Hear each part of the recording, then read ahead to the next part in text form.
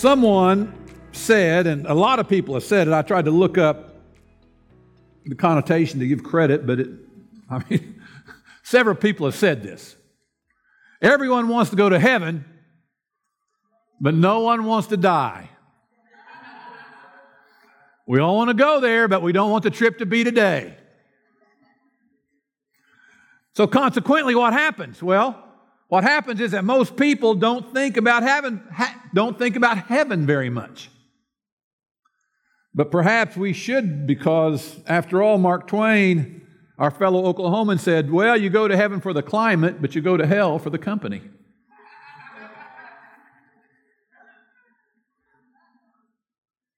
But I want you to know, for the Christian, heaven is the natural response that when the cross we carry gets heavy, or when the loved ones that we want to see again, we miss them, and we start thinking outside of this world, and we start thinking about the promise of our heavenly home. And we think about heaven. But to our earthly minds, heaven, well, it's an abstract concept. It's a realm that's foreign to us. Of course, we accept by faith the reality of this spiritual place, but with only biblical hints, it's difficult to imagine what heaven will actually be like. Galileo, the scientist who lived in the 17th century, he remarked that the intention of the Holy Spirit is not to teach us how heaven goes, but how one goes to heaven. And so the glories of heaven surpass our human abilities to perceive. But I want you to know today, friend, that heaven is a real place. No doubt about it, but yet it's a place that exceeds our imagination. The Apostle Paul in 2 Corinthians chapter 12 said that it was so astounding and so unbelievable when he saw what he saw when he was there that it couldn't be told or couldn't be explained. He's trying to explain to my little grandchildren our world when they have no point of reference to the complexity of the world we live in. And it's similar to John when he saw Jesus in the book of the Revelation, and he said in verse 14, his head and hair were white like wool, as white as snow, and his eyes like a flame of fire. See, notice those things are not what he saw, but they were comparisons to what he saw. And that's because his human language didn't have the depth, it didn't have the breadth or the scope to fully describe what he was seeing, so he had to say it was like something that we could understand. His words just didn't have the ability to capture the glory of what his eyes were actually seeing. People have said a lot about heaven. Some have said that heaven is paradise restored. See, because of the sin of man, the paradise that God had originally created was lost. What was made to be a place where you could walk and talk with God on a regular basis and continually be in His presence, that paradise became a graveyard because of the sin of man. But you see, friend, by the time we get to the end of the book of Revelation, we see paradise restored as God originally intended for it to be. Between Genesis and Revelation, there is a cross that restores paradise. And so heaven, our heavenly home, is paradise restored. And what's so wonderful is that with that restoration, there's going to be some things in heaven that are going to be missing from the world that we live in now. Namely, there'll be no more death, no pain, no sorrow, no sin, no more fear. Revelation chapter 21 verse 5 says, "Now I saw a new heaven and a new earth. For the first heaven and the first earth had passed away. So there was no more sea." Too bad for you sailors and fishermen. Have to find a new hobby. Verse 2, "Then I, John, saw the holy city, New Jerusalem, coming down out of heaven from God, prepared as a bride adorned for her husband. And I heard a loud voice from heaven saying, 'Behold, the tabernacle of God is with men, and He will dwell with them, and they shall be His people. And God Himself will be with them and be their God. And God will wipe away every tear from their eyes. There will be no more death, nor sorrow, nor crying, nor pain, for the former things have passed away.'" And then he sat up on the throne, Almighty God, the creator of heaven and earth, said, behold, I will make all things new. And what that means, friend, is that the injustices and the deprivations of earthly life will be fully and forever corrected because heaven is paradise restored. In heaven, we will be liberated from every loss. Heaven will be a place where finally the Lord's prayer is completely answered, where God's name is made holy, and His kingdom has come, and His will forever will be done. God is going to heal the corruption, the brutality, the defilement, the suffering of this world. And it's not because there's not going to be marriage in heaven. That's not what I'm talking about. Don't get that mixed up. Heaven is paradise restored. All of the brokenness is going to be restored because we will finally be in heaven. Paradise restored. Well, heaven has also been called a prepared place for a prepared people. Jesus said in John chapter 14, I go to prepare a place for you. Now, as you sit here today, perhaps there's some place in your mind that you'd rather be living. Maybe you're a beach person. You love the sand between your toes. Maybe you want it cooler, and you'd like to be up in the mountains. Or if you're like Starla, you wish you could live in a shoe store. There are any number of places where one might wish that they lived. But yet, because of your family or your job is here, Oklahoma City is home to you. But in your mind, there's just some other place that you think you would really love to live. But you know what's interesting about that? That there are some people who already live in your so-called paradise that they want to be out of there. They want to be someplace else. So let me give you something to think about.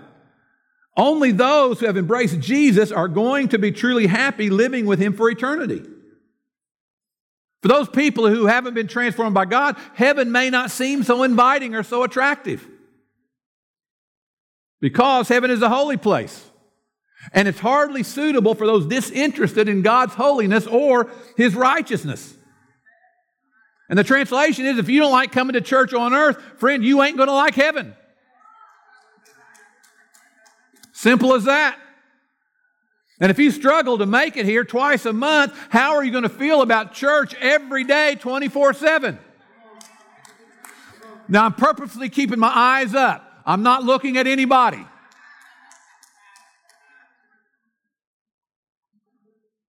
Very much. The point is that people who don't long to be in the presence of God today aren't going to long to be in His presence for eternity. Because heaven isn't a place where everyone really wants to go to. Now, I know everyone says they do, but their actions give them away. Can someone say busted? Now, the other side of that coin is just as sinners wouldn't feel comfortable in heaven, we believers shouldn't feel completely at ease on this earth. Listen, perhaps you find nothing in this world that satisfies you. Well, if that's the case, perhaps it's because you've been made for another world. This may be the reason you're not happy with everything else in this world is because that was never supposed to be the thing that satisfied your life completely. Perhaps your citizenship is in another world, another place, and the only time you're truly going to be happy is when you finally get home. You know, everyone's all upset and crying about global warming. The world is going to end. What is it, 12 years? Well, when the global warming people come and tell you the world is coming to an end, just tell them it's okay. We can get along without it. We've got a better version coming along. And it is a hope of heaven that gives us a peace in this present world.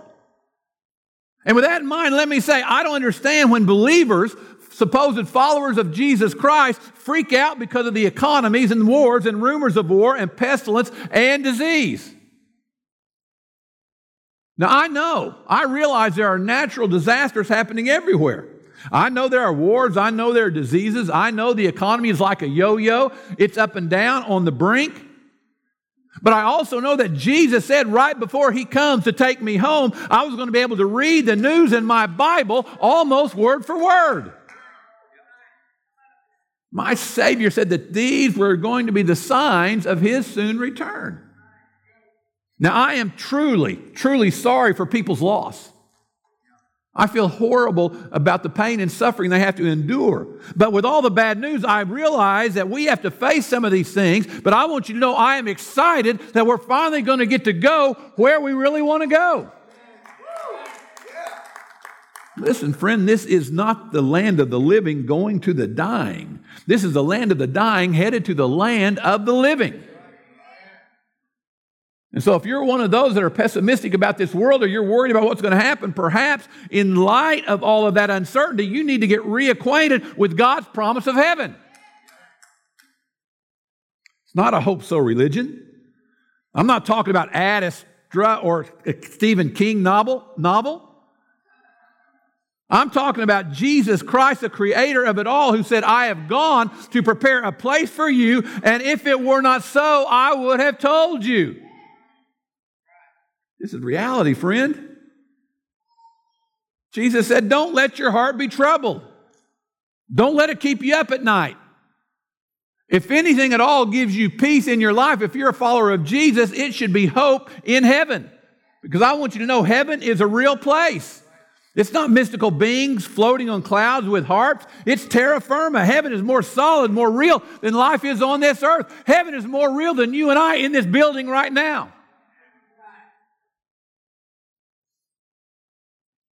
And for the Christian, heaven is our final destination. Hallelujah.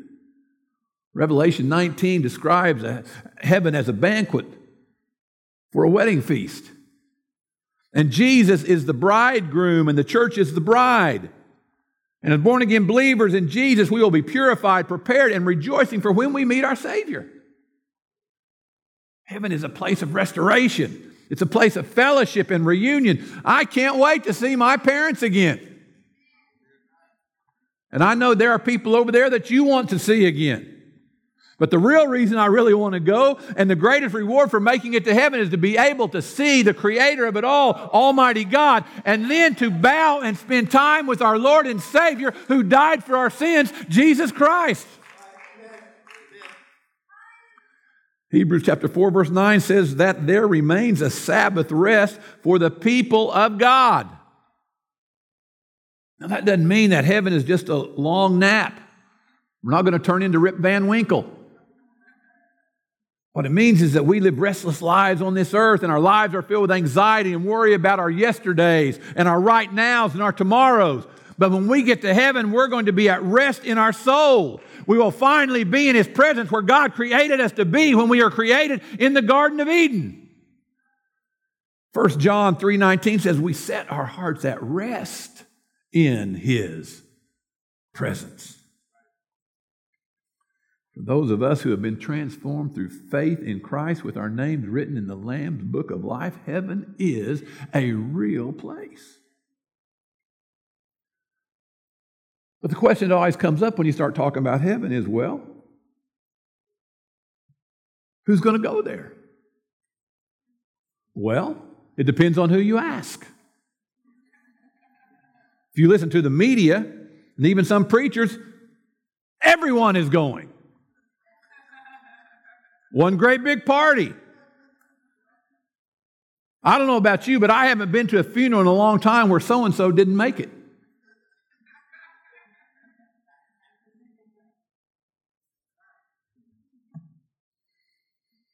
Everyone, whether famous or not, people say about them, well, at least we'll get to see them again. But friend, the reality is, sadly, not everyone at every funeral makes it. There's a universalist theology that says everyone is going to heaven. And how many times have we heard all roads lead to heaven? But I want you to know today, the question is not what does society teach. The question certainly isn't what does Oprah say. But the question today is, what does the Bible teach? And Jesus has a pretty politically incorrect discussion about it. Matthew chapter 7, verse 13, enter by the narrow gate. For wide is the gate and broad is the way that leads to destruction, and there are many who go in by it.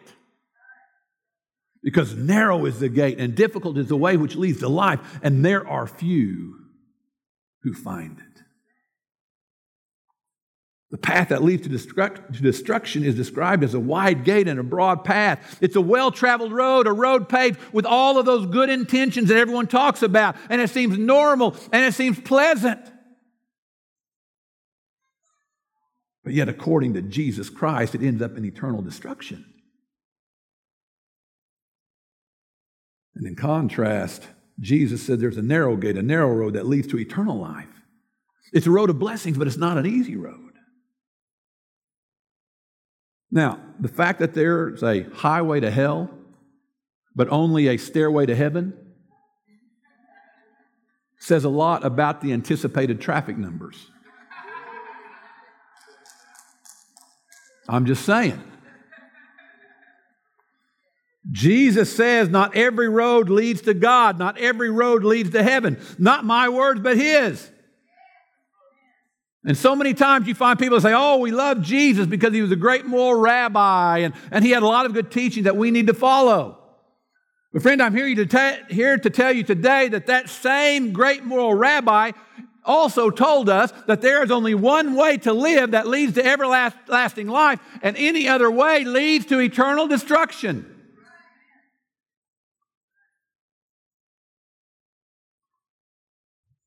Most of you have probably seen this. It's so popular in this day that our spiritual life is pictured as people on a mountain. And on this mountain, you have all of these paths that travel upward. At the top of the mountain is God and heaven. You have Buddhism, Hinduism, Christianity, and Islam, all going on these different paths, following up to get to the top. And in modern theology, they're all ultimately going to make their way up to God. They've just chosen a different way to get there. I mean, doesn't that just sound so wonderful and so great and so good and just so full of human logic and humanism? But put your thinking cap on with me for a second. If you follow that to the logical conclusion, what about Satanism? It's a religion, along with all the other pagan religions in the world. So, these religions must also be an equally valid way of approaching God if every road leads to heaven.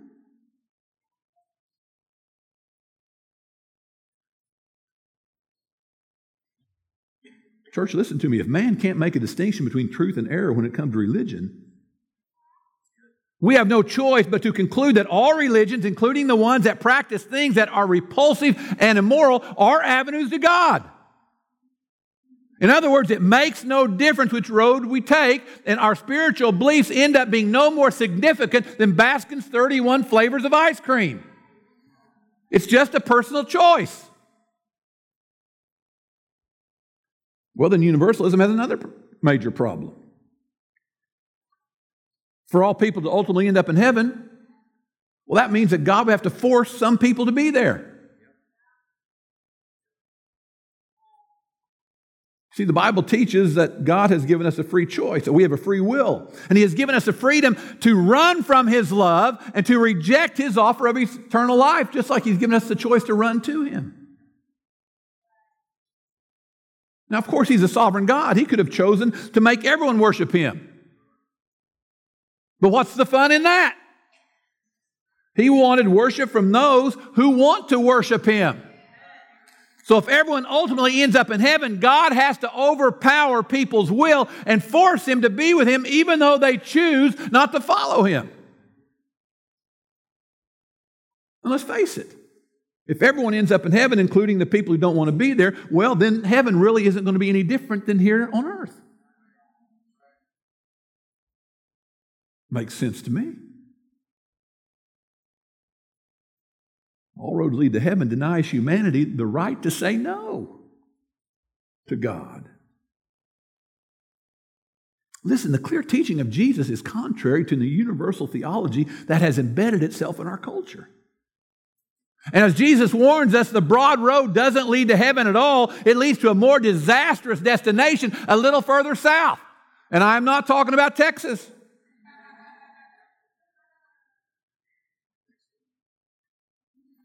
So the answer to the question of who's going to wind up in heaven or is everyone going to make it, the answer to that question according to Jesus Christ is no.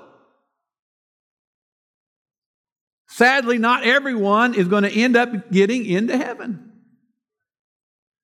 Well, the next question is, so if everyone's not going to get in, so if not everyone gets in, then what are the entrance requirements? Well, again, society permeates trying to spread its answer to that question by thinking that it's by our own merits, that it's by our own works, it's if we're a good guy or not. Well, if it's based on being a good soul, then that means all the dogs would get into heaven. There's nothing better than a good old dog.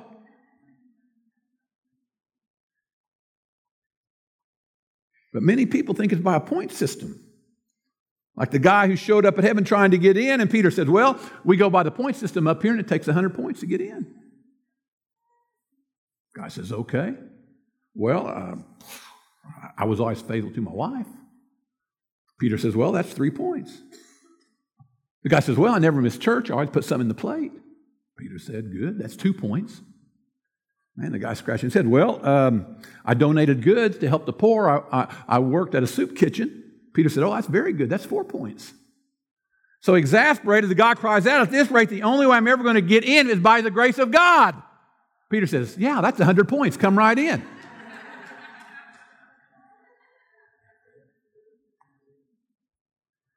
Anytime there's a conversation about getting into heaven on the human level, it automatically goes to merit or to your good works. And the reason is that every other religion in the world outside of Christianity presents its own unique method of gaining merit to try to earn way into heavenly bliss. Buddhism's 8-fold path to nirvana. Islam's 4 pillars. Hinduism's cycle of reincarnation and karma. So I was a great dung beetle, so I get to come back as a maggot. I'm excited.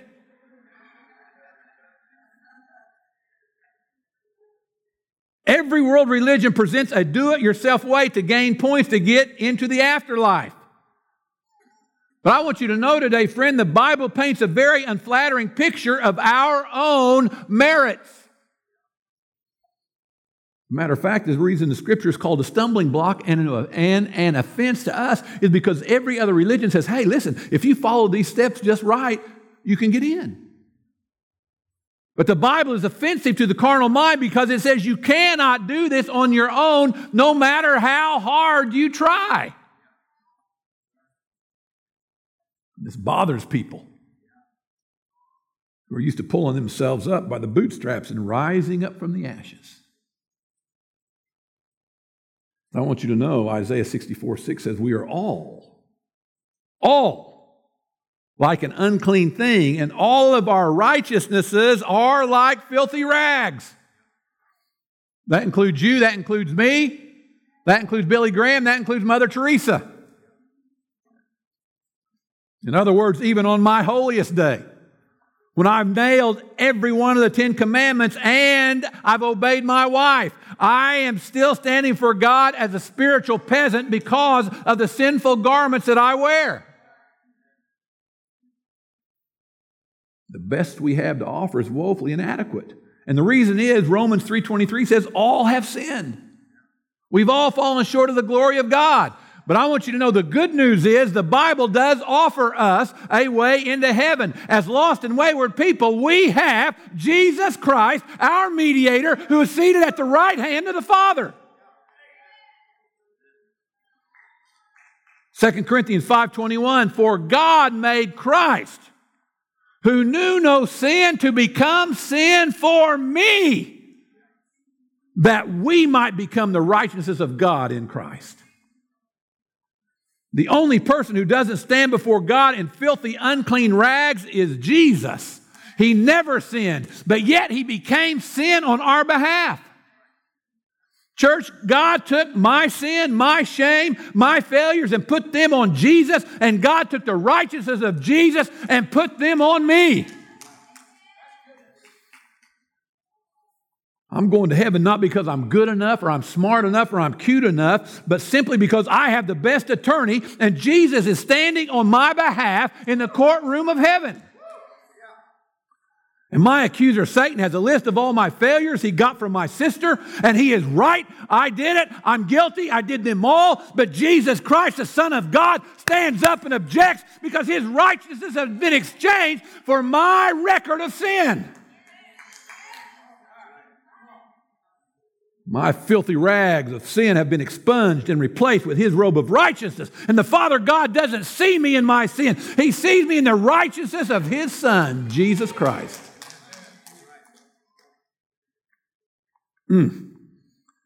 That's why the Scriptures say we are now justified, we are now acquitted, we are now pardoned, we are now redeemed from our sin. Not because I never committed any, not because you never committed any, but because God looks at us through his Son Jesus, who exchanged our sins for his righteousness.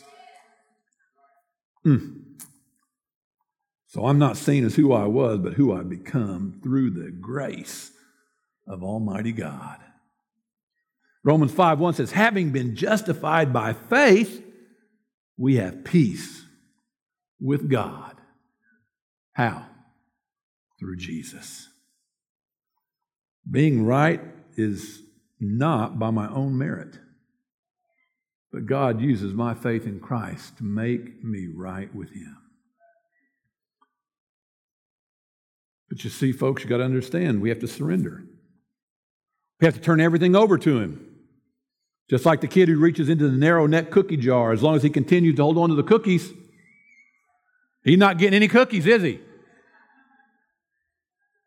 Well, in the same way, we're clinging to our filthy rags, our own merit and our own goodness, our own good works, trying to make a case as to why we deserve the right to get into heaven. But the only way we're going to get our hand out of the cookie jar is to let go and completely surrender to God. And we cannot do it on our own. And that's why we need Jesus. So who's going to make it? Well, I want you to know it's the will of God for everyone to come to the saving knowledge of Jesus Christ. But because God gives us a choice, sadly, the will of God is not always done. Now, I want you to know Acts chapter 4, verse 12 says, only Jesus has the power to save. And his name is the only one in all the world that can save anyone. Buddha may have been enlightening. Muhammad may have inspired millions. Moses might have led a nation out of slavery. But I want you to know, friend, the names Buddha, Muhammad, and Moses cannot save anyone. But God loves everyone, but salvation only comes through Christ alone, and it is by the grace of Jesus that we are able to be saved. By his name. Well, we're well into football season. Well, there's one fan. Probably wasn't an OSU fan. No, I'm sorry they lost. I was rooting for them yesterday. No, I promise. There's no. I like all the Oklahoma schools to do good. But there's a real famous football story that maybe you've heard before. There's a guy named Roy Riegels. And Roy played for the University of California. And back in 1929, he went to the University of California. And back in 1929, the University of California played Georgia Tech in the Rose Bowl. Well, in the first half, Tech fumbles the ball, and Roy scoops it up and takes off running. And he's running over 60 yards, and as you can imagine, there's got to be a hook to this story, or I wouldn't be telling it to you. Well, he's running the wrong way. Running for his own goal line. And so he runs over 60 yards, and one of his own teammates has to tackle him before he gets across the goal line.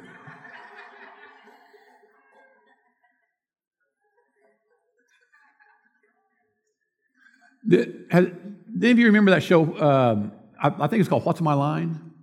Where you tried to guess people's personality? Guess who they were? Roy was so famous, his story was so famous, he even made it on that show.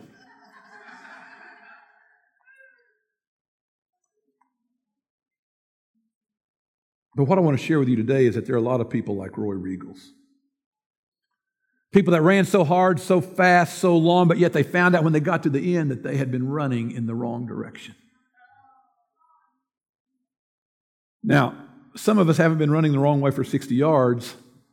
We've been running the wrong way for 60 years.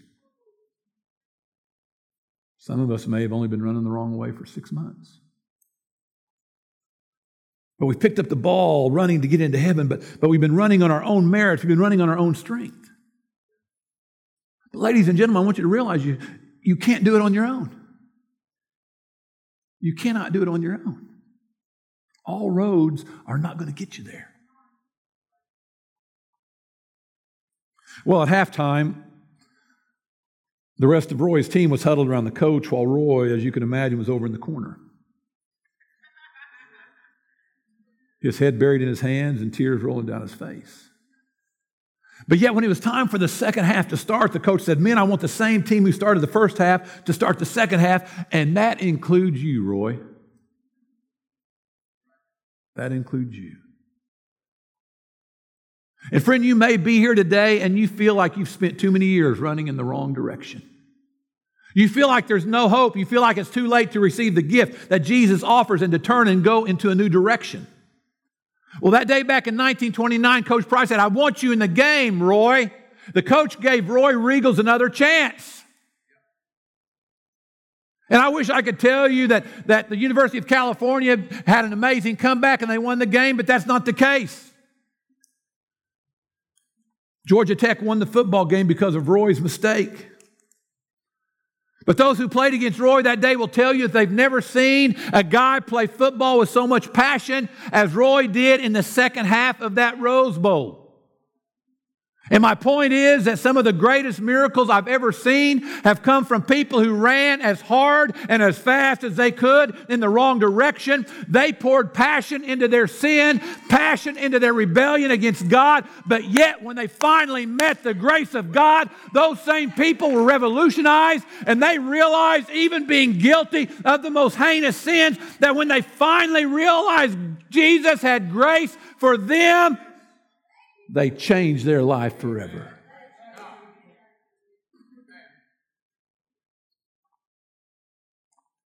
And such were some of us. And such were some of us. And perhaps such are some of you today.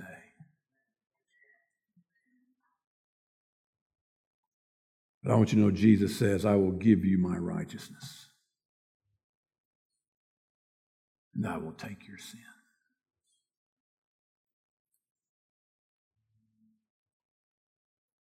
Friends, it doesn't matter about your past.